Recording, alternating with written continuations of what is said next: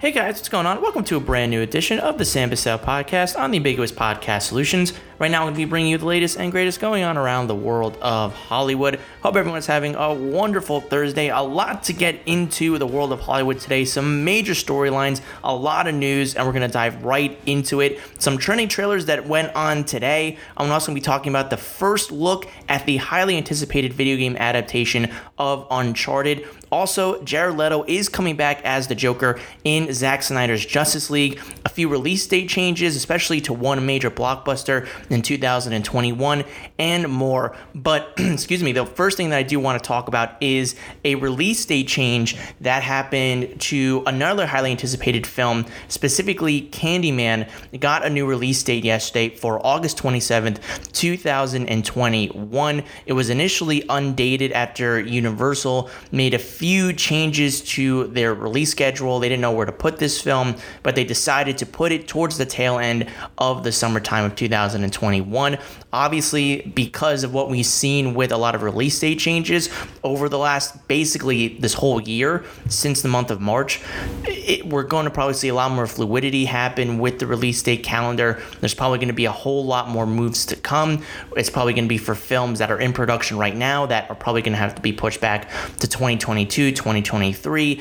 There's a lot of stacked material as of right now, and we don't know what's going to happen in December and January and February, so those films might have to be pushed back towards sometime in 2021, which means films that were supposed to come out in, let's say, mid-summer of 2021 will probably be pushed back to a later date. So it's just a very fluid release schedule right now, and I hope we get to see this film soon. I mean, I've been very much looking forward to this semi-sequel or spiritual sequel, as Nia DaCosta has been calling it for some time, and to see Yahya Abdul-Mateen kind of be in really his first leading role in a major motion picture. He's been all over the place as of lately, from Trial of Chicago 7 to playing Dr. Manhattan in Watchmen to really being introduced to people playing Black Mantis in Aquaman. This is his first kind of leading role in a film that I think a lot of people are looking forward to. It's produced by Jordan Peele, and also the fact that Nia DaCosta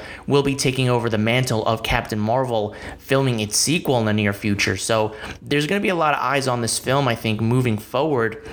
And again, we don't know when this film is going to really come out. It is set for August 27th, which I think is a smart date. I think that Labor Day time is usually where a lot of horror films are going, and we've seen them have some kind of success as of lately. And I think for Candyman, Nia DaCosta wants this film to have a theatrical release date. So for the studios, production companies behind this to actually fulfill that wish and not put it on VOD or sell it to a streaming service, I think shows the dedication they have that they want to put this in theaters. So again, we'll see what happens. But again, there's no surefire thing that this will come out on August 27th. Again, it's going to be very fluid, but we will see what happens moving down the pipeline. And another release date that did change was another film that's moving to the summer movie season to June 11th, and that is the film Ghostbusters Afterlife. I guess you could call it spiritual sequel to Ghostbusters and Ghostbusters 2 from the 1980s, is moving to that date, which makes sense. It was supposed to come out this year during the summer movie season. It is a summer movie. I think the trailer, the first teaser that came out, got a lot of people excited. It's going to have Bill Murray back, Sigourney Weaver, Dan Aykroyd is coming back as well. You have Finn Wolfhard and a few others that are coming on board that are part of the new cast. It's being directed by Jason Reitman, who is the son of Ivan Reitman, who directed the classic film from the 80s. So there's a lot of legacy behind this movie, and I think people are going to come out for it. And it's just, again, a matter of if it will come out during this time period. It's smart for it to come out during the summer movie season, but again, that could change in a blink of an eye. And so this is something that is, again, very fluid. Same thing goes again for Candyman, and we'll see what happens. But no surprise that we're seeing these movies move. I think for Sony, this is more of a strategic move because I think, especially in the beginning of 2021, March, April are going to be a lot more stacked than they usually are because of the pile of films that are coming out. They have Venom coming out in March as well. So I don't think they want one film after another to kind of be eating into them. So they're kind of trying to spread it it out as best they possibly can, with subject changes to probably occur in the next few months, most likely. So what do you guys think about these release date changes for Ghostbusters Afterlife, for Candyman moving to August, for Ghostbusters moving to June of next year? Let me know what you think and leave your thoughts below. And moving on forward to the Marvel Cinematic Universe, some news coming out of the Disney Plus shows that are set to air over the next year or so. One of the more highly anticipated ones that is set to be one of the first from the MCU is The Falcon and the Winter Soldier. And before the pre-COVID time period, it was subjected to be the first Disney Plus show to air in August, but it had to shut down. It seems like a few weeks to go, but it seems like it's still shooting, so maybe it was a few more months to shoot before it was shut down, and it seems like they're still going right now, and there hasn't been a whole lot of plot details regarding this television show. We know that Anthony Mackie, Sebastian Stan are reprising the roles of Sam Wilson and Bucky Barnes respectively. We have people from the other Captain America movies coming back, like Emily Van Camp playing Sharon Carter once again. We're having Baron Zemo, played by Daniel Bruhl, who was in Captain America the Civil War, coming back into this show. We're having John Wyatt come back, or not come back, but he is setting to play a USA agent who seems to take on the Captain America mantle. So there's a lot of anticipation regarding this, and again, not a whole lot of details, but it seems like some details are starting to come out from people. And one of the writers on the show talked about how it seems like characters from previous Marvel iterations will be coming back to this television show, and this is specifically what he had to say. The show is going to be cool. I'm very proud of and honored by what it came to be. Here's what I'll say. Growing up, everyone would give someone like a Batman character like Robin crap, but Robin's pretty badass and became pretty badass in the comics, taking secondary characters and putting them in the primary roles, and they're cooler. They're more interesting. There's more humanity, more longing, more suffering, and coming to grips with who and what they are. What I will say is that there are characters from the earliest Marvel movies that are coming back. We're laying them in and reinventing them in a way that's going to shift the storytelling structure. It's awesome. So this kind of lends credence to maybe we could get characters like the Abomination back. We could get Ben Kingsley back to play the Mandarin, or Trevor Slattery, and other characters that didn't really get their due in more of like the phase 1, phase 2 iterations of the MCU. And again, we're getting that again with Baron Zemo, where he's going to be outfitted more as the Zemo we know from the comic books than what we got in Civil War. And I think that's a really cool idea. And then going to the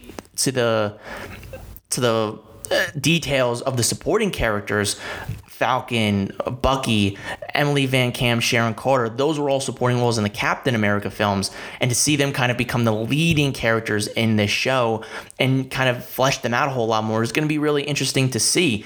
And for my taste, Falcon and the Winter Soldier is one of my more anticipated Disney Plus shows that is coming out in the future. It's one of my more anticipated Phase 4 projects that is coming from the pipeline of the MCU, and I'm excited to see where the story goes, to see how Sam Wilson adopts the Captain America mantle, because Steve Rogers gave him the shield. He wanted him to be a successor, but it seems like the U.S. government wants their own successor to handle the Captain America mantle. So to kind of see Sam Wilson come to terms with that, honoring Steve Rogers' legacy and becoming the Captain America that he will no doubt become probably by the end of this show, is exciting to see, and to kind of see a new take and more depth being brought to the Sam Wilson character, and how Bucky Barnes helps him along the way, and how they kind of go off of each other, and what seems to be kind of like a buddy cop adventure that we're going to get. So this seems exciting. I like hearing these details, and to kind of get maybe more,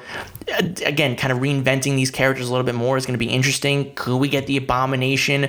We saw what happened with Colonel Ross, in which he performed in The Incredible Hulk, but he came back for Civil War and Infinity War, and there was a little bit of a reworking structure with his character to fit in what the MCU is right now. So they clearly can do that with these other characters, and it's going to be exciting. And I think you can do that with this universe that you're also putting in on Disney Plus, and you have more stories to tell, not just on the big screen, but on the small screen as well.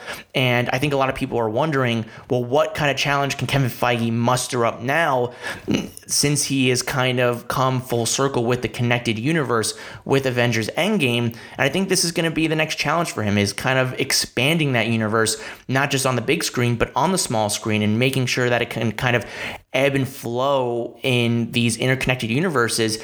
And that could be the next big achievement, plus integrating the X-Men and Fantastic Four into the MCU as well. So even though I think Kevin Feige hit the creme de la creme of this connected universe, this promise that he fulfilled is checked off the box, there's other things that he's challenging himself with, and I think this is the next one that he's looking to conquer right now, with connecting the universe, not just on the movie theater screen, but on television screens as well with Disney Plus. And Falcon and the Winter Soldier seems like it knows the direction that it wants to take and the vision that Marvel wants to take with these characters. So what do you guys think about the Falcon and the Winter Soldier? More details coming out about the show. Let me know what you think and leave your thoughts. And staying in the world of superheroes, I want to talk about Jared Leto coming back as Joker, reported by The Hollywood Reporter yesterday.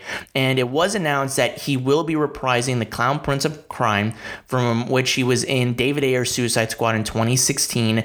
And from that point on, it just didn't seem like his character of the Joker would really kind of lift off.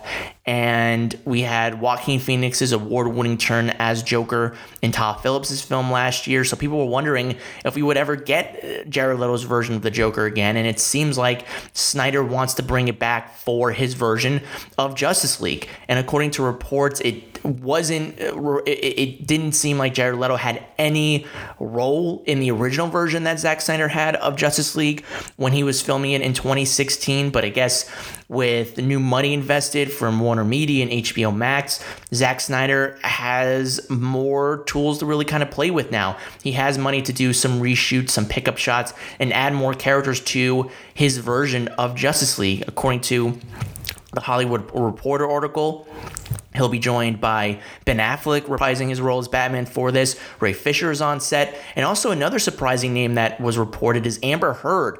I guess Zack Snyder wants to include some more, have more involvement of Mira in this film. So it'll be very interesting to see how her character plays a bigger part. We know she shot stuff for the film when Zack Snyder was shooting it in 2016 as well. So it'll be kind of interesting to see how her role expands in this version of Justice League.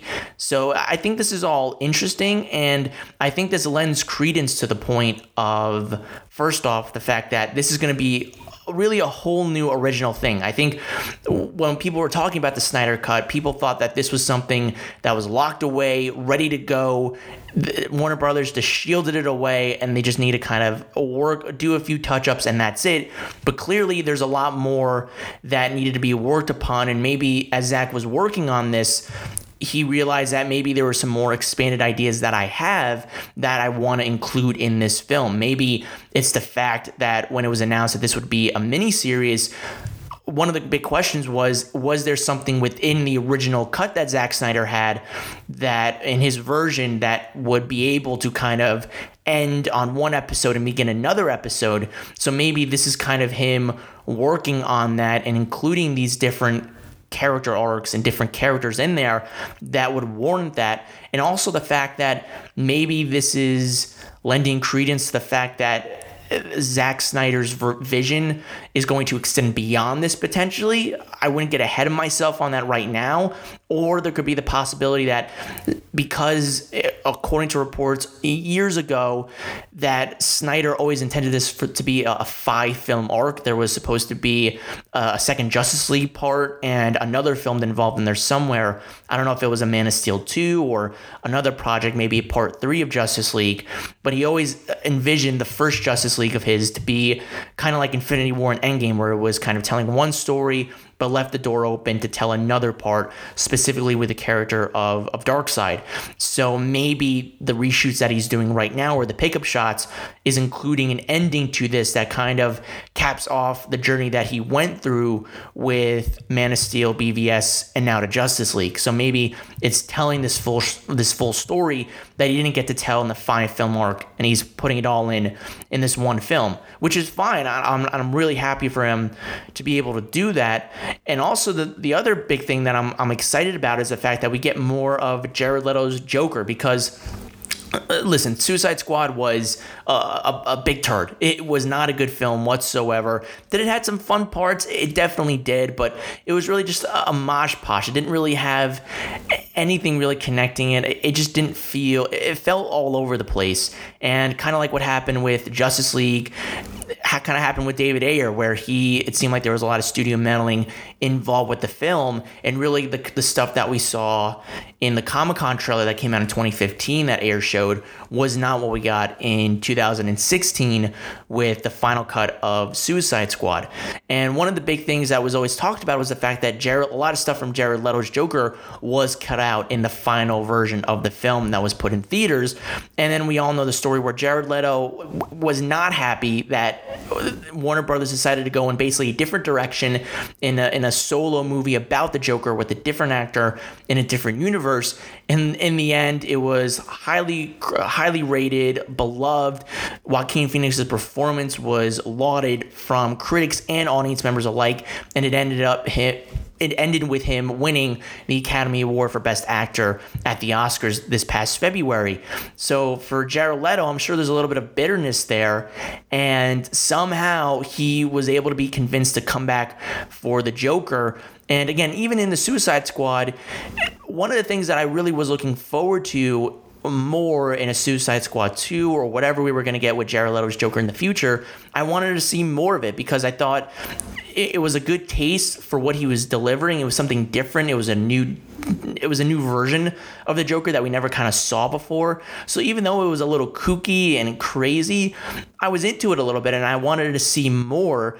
And I'm excited that hopefully maybe we get to see Affleck's Batman and Leto's Joker on the same screen together, because one of the things that I thought I really wanted to see fulfilled and showcased with this new version of Batman is that it seems like he's old, gritty, tough, and he's been through the ringer, and he's been through allies, specifically Robins, whether it is Jason Todd's Robin or it's a Dick Grayson Robin.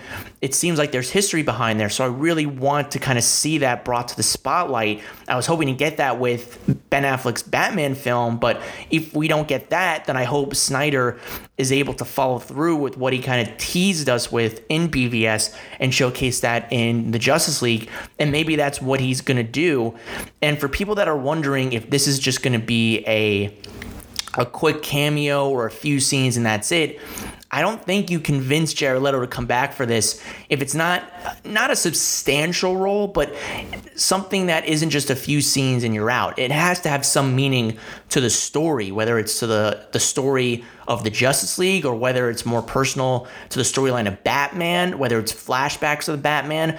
I don't really know, but you wouldn't ask him to come back to this role where it seemed like he was done. It seemed like he was never coming back to play the Joker, and all of a sudden you're able to convince him to come back for this for however many scenes. So I wonder what they're looking to do with this. And again, it lends credence to maybe Snyder had visions and plans for the Joker in his 5-film arc, and maybe he's putting it into this film. So there's a lot of questions surrounding this, and I think there's a lot more hype going forward. And the fact that there are more reshoots happening, there are pickup shots, the fact that cast members are coming back. I mean, again, the big get for me is that Ben Affleck is willing to come back into this sandbox and play in it. And we all know the stuff that he said earlier in the year and all the stuff that he went through the last few years after playing Batman. He just didn't want to come back to the role. And I guess he's in a better part of his life right now where he feels comfortable going back. He's not just coming back for JL. He's going to be in the Flash movie as well. So I think the fact that he's willing to come back to this, lends itself to the fact that people really want to see Snyder's version fulfilled in some kind of way. And I think we're going to get an updated version of what he wanted to do. It's not just going to be what he originally wanted to do in 2016. I think, the fact that he's bringing back Mirror, he's bringing Joker into the foray, there's more to this than meets the eye, and so it gets me excited. And I think the fact that this is coming on HBO Max in a 2021 where theater going is up in the air, we don't know when we're going to get kind of fully integrated back into theaters, when studios are going to want big blockbuster films to kind of open the theaters back up again. This could kind of be a major superhero project that we might be the first thing that we see since Birds of Prey, really, if we don't get Wonder Woman in December, or we don't get Black Widow in May, or anything else, or like a Venom in March. If we don't get any of these films for the foreseeable future, Justice League might be bigger than anticipated. And again, this could be the start of something bigger than we realize. And another thing that I want to talk about with this is the fact that John Berg and Jeff Johns have decided, according to the Hollywood Reporter, that they are taking themselves off the project. They will not have producing credits. That is led to the fact that they no longer work at Warner Brothers. They don't work at the Warner Brothers division of film with DC.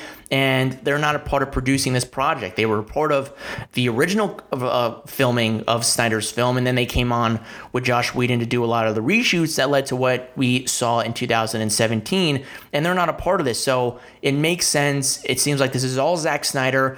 The fact that he is able to kind of have the freedom that he has right now, I don't think a few directors are able to kind of have the freedom that he is having right now, and I hope he's enjoying it, because to get a second chance at this, he definitely deserves it for what he has gone through, and we'll see what happens. I think this is smart that it's a limited series. It's 4 parts, or hey, I mean, depending on what he's doing now, that could extend to 5-6 parts maybe. So we'll see what happens. But the more I hear about this, the more that we're seeing people come back to this, the more I get excited. And it's not just ADR, voiceovers. There's more filming that's going on. So this is going to turn out to be something that is really, really cool, and kind of what turned out to be a sour story at first seems like it's going to have a really good ending if people like this thing, hopefully. So there's a lot to really unpack with this story, and I really want to know what you guys think about Jared Leto coming back as the Joker. And again, I'm interested to see the kind of take and kind of evolution that he has taken as an actor since then. Maybe he's wondered, well, maybe I can do stuff differently now that I didn't do beforehand, and what people really want with this Joker, what they want to see with it. Maybe he can tone it down a little bit. It'll be interesting to kind of see what his acting method is going to be going into the reshoots or the pickup shots that he's going to be doing with Zack Snyder on this shoot. So what do you guys think about it? Let me know and leave your thoughts below.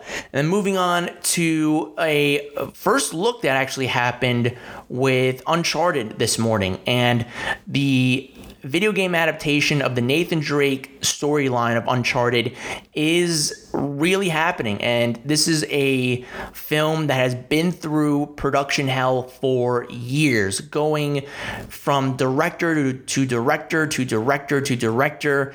It's been one hell of a ride, and it seems like this thing is actually happening as Sony and Tom Holland have officially, I shouldn't say give, but they have officially unveiled the first photo of Tom Holland as Nathan Drake, a very young Nathan Drake. And this is kind of going to be a prequel based off of the video game adaptation, where the Nathan Drake that we know from the video games seems like he's in his late 20s, early 30s. He's more mature. He still has that childlike quality to him, but he's not the age that Tom Holland is right now.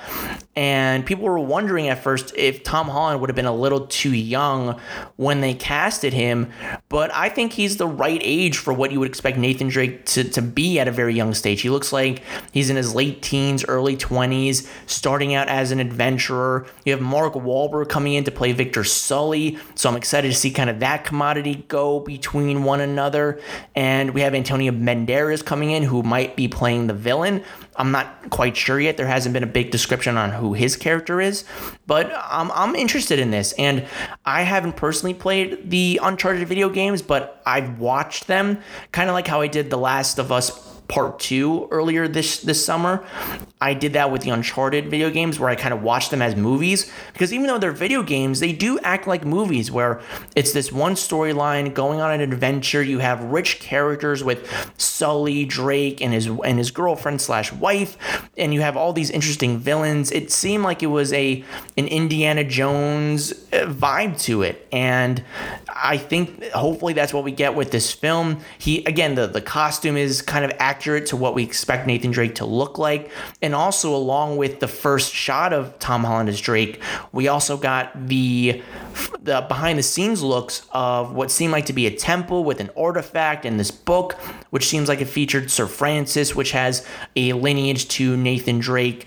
And we also saw kind of the passing of the baton a little bit, where we had the actor, I don't know his name specifically, but he was the guy who did the voice of Nathan Drake, and also probably did the mocap suit software, the kind of tracking for Nathan Drake. So to kind of see him talking to Tom Holland, you see some behind the scenes features.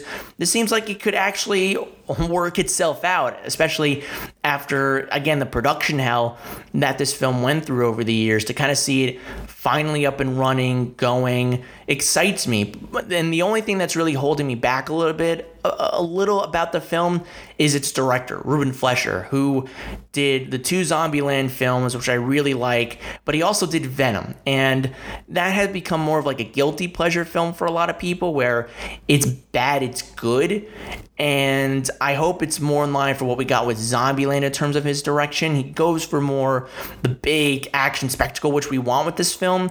But you can kind of tell when some things are CGI, they're blatantly CGI. So hopefully he's able to kind of mix this blend of practical effects with CGI that blends itself a little bit more for a better, perfect mixed cocktail of what we want with this film. But in terms of Tom Holland, I think for any people that were skeptical of the appearance of him as Nathan Drake, I think with this one picture, that can all go away. I think people can be excited about him in this role. And I think there's a reason why Sony wanted him to be in this, because I think they can start this out as a young Nathan Drake, started out as a prequel. And if this first film is a success, then they can lock him up for many, many films down the line, where they can grow up with Tom Holland as Nathan Drake. So this does have the potential to be a franchise hit.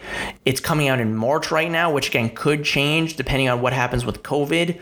And I think video games have not had the best track record when it comes to box office. I mean, you look at something like a Detective Pikachu, that did modestly okay at the box office, and it's one of the highest grossing video game films of all time. Sonic is, I think, the most recently good success story to come out for video games. But other than that, I mean, I remember when Warcraft came out, people thought that was going to be the film that broke in to the world of video games with this franchise, but that didn't really work out. Tomb Raider with Alicia Vikander was a modest success, where it made enough money to greenlight a sequel, but that seems to be a ways off right now. So it seems like Uncharted has the recipe to become that big franchise, that money-making hit for video games, where I think you have the right movie star in Tom Holland. You have a backup movie star that can be his go-to right-hand man in Mark Wahlberg, and it's going to come down to their chemistry, because we're going to want to go on more adventures with these guys.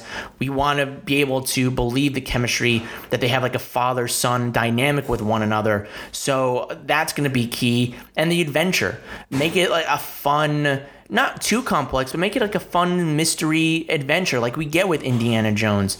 And just make sure that these characters are appealing and they're fun, and they have a good story to tell as well. And if you do all that and you mix it well together, you could have a viable franchise on your hand with this. And I think that is what Sony is hoping they get with this Uncharted film. So a good start.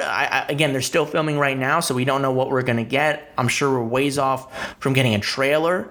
So Tom Holland is a very busy man, and he doesn't just have this, but after Uncharted, he's going from this back into the MCU and shooting Spider-Man 3, and he's apparently reportedly not going to be done shooting Spider-Man 3 until March. So he's got a very jam-packed end of 2020, beginning of 2021, with two major franchises. One that's already a surefire bet in the MCU and his version of Spider-Man, which has been very successful so far, and a potential franchise starter with Nathan Drake in Uncharted. So Tom Holland could have two major franchises on his hands, and he's already become a movie star. He's become not a bankable name where it's because of him you go see a film. Like if you were to put Tom Holland in a drama, that might not make a lot of money, but if you mix Tom Holland with these big name franchises, I think you could get people to go see it, and I think people would want him to be in those films. So I think you get him involved, him attached.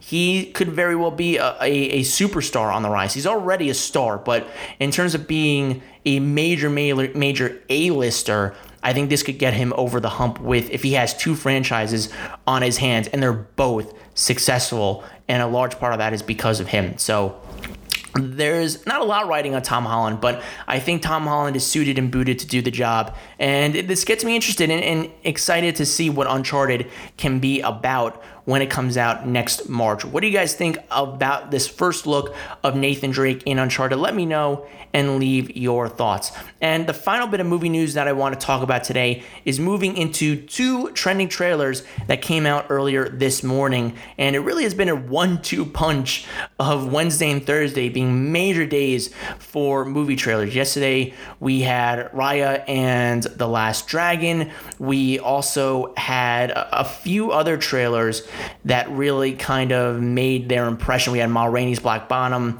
on Monday. There were a few trailers that really, I think, kind of really sparked a lot of people's interest in what we could get down the line. And these next two, I think, kind of cap off a really interesting week of trailers. And the first one that I really do want to talk about is the Prom trailer that came out. And this is one that I was talking about actually yesterday when discussing The Witch and talking about kind of one of the directors that I could see doing The Witch, or Wicked, I'm sorry, not The Witch, but Wicked, the film or the Broadway play from The Wizard of Oz that starred Idina Menzel and Christine Chatsworth. Because the director dropped out, one of the directors that I could see doing that film and picking up the directing mantle was Ryan Murphy. And one of the things that I was interested in seeing was how he did it with The Prom and how he could maybe potentially translate that to Wicked if The Prom actually was as good as it looked to be potentially with the pictures and the first look that was coming out. And lo and behold, the next day we got the first trailer for The Prom, and seeing the pictures, kind of hearing about what this film is about, it was right up Ryan Murphy's wheelhouse. He's passionate about this property, and seeing the first trailer, it's exactly what I was expecting it to be, where it was this glitzy, glamorous, big production musical that we're going to be getting from Netflix. I mean, the colors just popped right off the screen, and I think this is going to be an exciting musical, especially during the pandemic time. I think this is exactly what people are going to want. And again, I think for people that are fans of Broadway and theater that don't get to have that right now because Broadway is closed down, this is the next best thing. Again, like I was talking about yesterday with Hamilton, Disney Plus wasn't just able to attract more people that were interested in the general audience, but they were able to attract an entirely different demographic within the theater community because they didn't have anything else to watch. They can't go to New York. They can't go to anywhere else that you can go see a play or a musical around the country or around the world. So they went to go watch Hamilton. And I think the same thing can happen with The Prom, which is based off of a Broadway musical and was nominated for Tonys and has an appeal. And you have big names behind this project as well, from Ryan Murphy being behind the camera. You have Meryl Streep, Nicole Kidman, James Corden, Kerry Washington, Ariana DeBois, who is going to be making a big statement with this film. It was supposed to be West Side Story and this movie that was kind of going to be a 1-2 punch for her, but she starts out with this, and then next year she'll have West Side Story. So this will be a big introduction for her. We'll have Keegan-Michael Key in this. It's a really, really good cast. and it just seems like a fun time. The music is great. The choreography looks like, again, it's big, it's bold, and the costumes are awesome. Again, it's the colors that just pop right out at you and draw you in. And I love the scene where it seems like the 4 Broadway stars who have a flop and they decide to go to this town in Indiana to help this girl who wants to take her girlfriend to prom, but because of conservative restrictions in the town, she's not able to do that. And to kind of help boost their profile and to try to do a good deed, help this woman out. And I guess when they get there, Meryl Streep and Nicole Kidman are trying to sign into a hotel and get the best room possible. And Meryl Streep pulls out her 2 Tonys.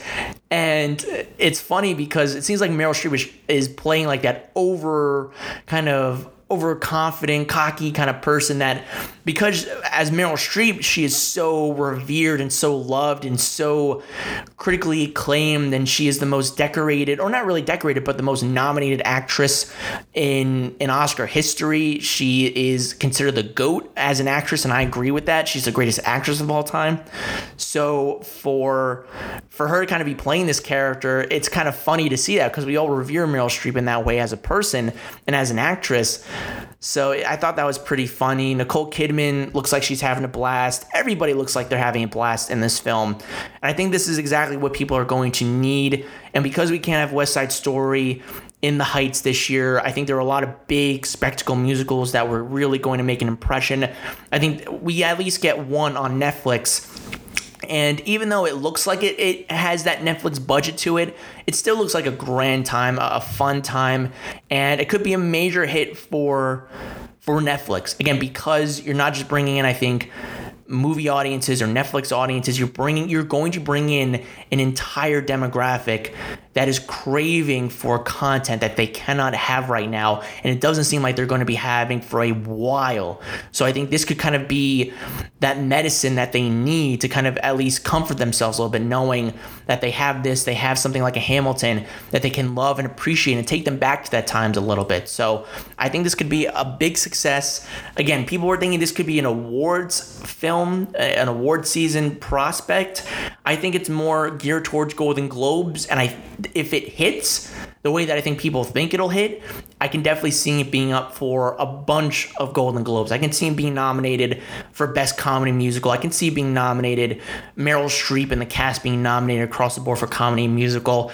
So it's a wait and see at this point, but I think this has a chance to be a Golden Globes contender. Definitely not an Academy Award contender for above the line categories. Definitely some below the line stuff. Costume design, makeup, hair. That definitely seems like it could be in the vein for the Prom. So it was exactly what I wanted it to be. It was exactly the preview that I was looking for. And honestly, I don't need any other marketing material to go forward. I think they'll probably come out with another trailer to appease people and get people on board with it. This was technically their teaser trailer, even though it kind of felt like more than a teaser. It felt like more like a full-on trailer. I felt like yesterday's Raya and the Last Dragon trailer was more of a teaser than this. So again, but either way, I'm looking forward to it. So the Prom looked good, exactly what I expected it to be. It's coming out on December 11th, right around the holiday times for Christmas, Hanukkah, and I think people are going to eat this film up. And I think critically, hopefully it turns out to be good, but I think in terms of a hit, this is going to be a big one potentially for Netflix in December. What do you guys think about this film, this trailer for the Prom? Let me know what you think and leave your thoughts below. And the final trending trailer that I want to talk about today is the second and first full trailer for the new Paul Greengrass film, News of the World. It stars Tom Hanks and newcomer Helena Zengel, and it's about this kind of loner who seems like he takes newspapers from around the country and reads it to local towns, giving them updates of what's going on around the country. This takes place 5 years after the Civil War, and I guess while on his travels, Tom Hanks's character stumbles upon this carriage and this little girl who it seems like was taken by Native Americans and grew up as really kind of a native, speaking a native tongue. And it seems like Tom Hanks is taking her on a mission to bring her back to her home. And the synopsis from when I first read it sounded a lot like The Searchers, the film, the classic Western from John Ford and John Wayne. And watching the trailer, it gave me real hard Searcher vibes in that this is Paul Greengrass's Western.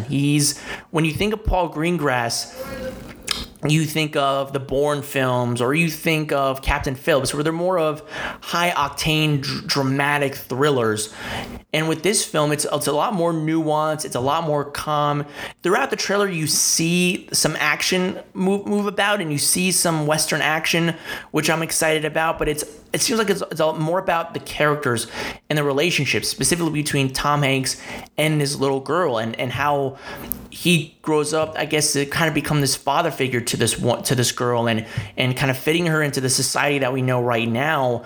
And it seems like it's going to be more of a human story than just kind of this all-out thriller than what we previously gotten. And for Tom Hanks, I mean, I love seeing him in this role. I mean, he's a national treasure. Whatever Tom Hanks is in, I will always go see. He just brings this kind of calmness to a role, and he does the same thing with this. And it's got, again, the Searcher vibes. It's got some True Grit vibes as well. So it seems like Paul Greengrass is going full on Western with this, and it's something new and different. And again, we've seen him do before. So it definitely seems like it's going to be an awards contender. I think if he hits it out of the park, like it looks like he does with this film, he could be up for Best Director. And I think this film could really speak to what we're dealing with right now in times where people are very subjective about their news gathering. And it seems like Tom Hanks is a journalist who is trying to not convince people of what the news is, but just tell it how it is with these newspapers and be a voice for people and kind of just be a conduit. And I'm really excited to see how this film plays out. I think the cinematography is gorgeous. It looks beautiful. My friend was pointing out the editing, but I can't really tell by the editing until I really see the film. But cinematography looks gorgeous. Acting is great. I love the chemistry between Tom Hanks and this little girl. So I think this could definitely be a potential awards contender, and it really impressed me for what I saw with this trailer. So my hat once again goes off to Tom Hanks, to Paul Greengrass for doing something new, and I'm interested in seeing how they pull this off with this movie. It's right now supposed to come out in theaters on Christmas Day. We'll see if that sticks it, but in the end, what do you guys think about News of the World? Do you think it'll keep its December 25th, but December 25th release date? Let me know and leave your thoughts below of what you thought of both of these trailers, The Prom and News of the World.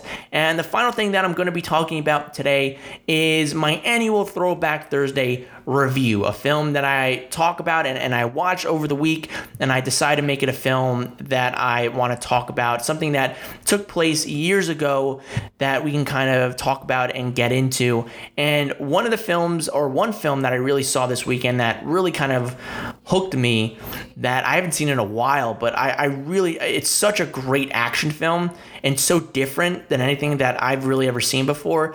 And it is the John Woo film Face Off, starring John Travolta and Nicolas Cage. It's about this FBI agent who plays this cat and mouse game with a terrorist, and the terrorist falls into a coma, and basically John Travolta has to find this bomb before it goes off, and the only way they can do it is by impersonating this terrorist, by literally taking John Travolta's face off and putting Nicolas Cage's on.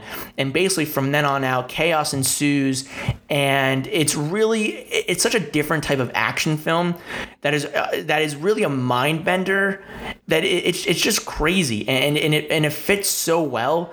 And it's also a credit to the acting of both John Travolta and Nicolas Cage, because they have to play two different people. And in the beginning, they're playing themselves, but then they kind of have to reverse and play the other person and their personalities. And so I just think it's a credit to their acting. It's a credit to the fact that John Woo and the screenwriters are able to take audiences along for this ride without kind of confusing people. And I just think it's a fun film. The action is awesome. It's gunfighting. It's hand-to-hand combat. It's kind of a don't let up ride. But at the same time, there are character moments where you're feeling for some of these characters, and there's layers to them, especially John Travolta's character. And I just think it's one of, I think, for me at least, it's one of John Travolta's best pieces of work in terms of acting, and I think the same can go for Nicolas Cage as well for what they are asked to do with this film. And I think if you're a fan of action, and if you haven't seen Face Off, I highly recommend it. I watched it on television this weekend, so it was kind of cool to see this, and it has kind of slow motion involved with it, but it's not too hands-on with slow-mo. So I definitely recommend checking it out when you get a chance. It's a fun, fast, entertaining ride that doesn't let you out of your seat till the very end. Has some great character moments, some good comedic moments, some great acting again from its two main leads. And this was, I think, John Woo's kind of, to me, it's one of my favorite John Woo films. I know he's done Mission Impossible 2, and that was okay. It was kind of the same thing that we got with Face Off, and he has a particular set of what he does with action. But I think what he was able to do with Face Off, it's a very daunting task when you look at what is entailed in it. I think he pulled it off very, very well. So I definitely recommend watching Face Off. It's a really good action film, a great story, hard to pull off, mind bender, but it keeps you along for the ride and keeps you engaged with this film. So hopefully you guys can watch Face Off. Hopefully you're into Face Off. If you have seen Face Off, let me know what you think about it, and leave your thoughts in the comment section below. But with that down, guys, that will do it for this edition of the Sam Bussell Podcast. Thank you so much for tuning in, and be sure to check out my channel for more content. You can check me out on Spotify, Apple Podcasts, Stitcher, Radio Public, SoundCloud, and much more. Also, make sure to tune in onto the Ambiguous Podcast Solutions, and be sure to check out the other amazing shows that are on there, such as You Mad Bro, the #1 source to see what the internet is pissed off about on a weekly basis.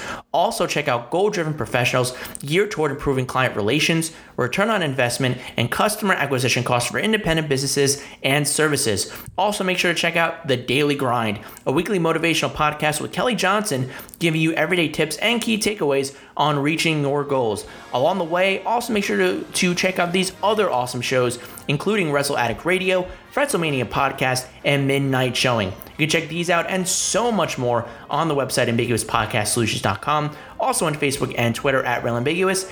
And if you want to check out Canopy Treehouse, use the coupon code AMBIGUOUS. Also, when you get a chance, make sure you follow me on social media. You can find me on Twitter at Bussell Samuel. That's BUSSELL SAMUEL.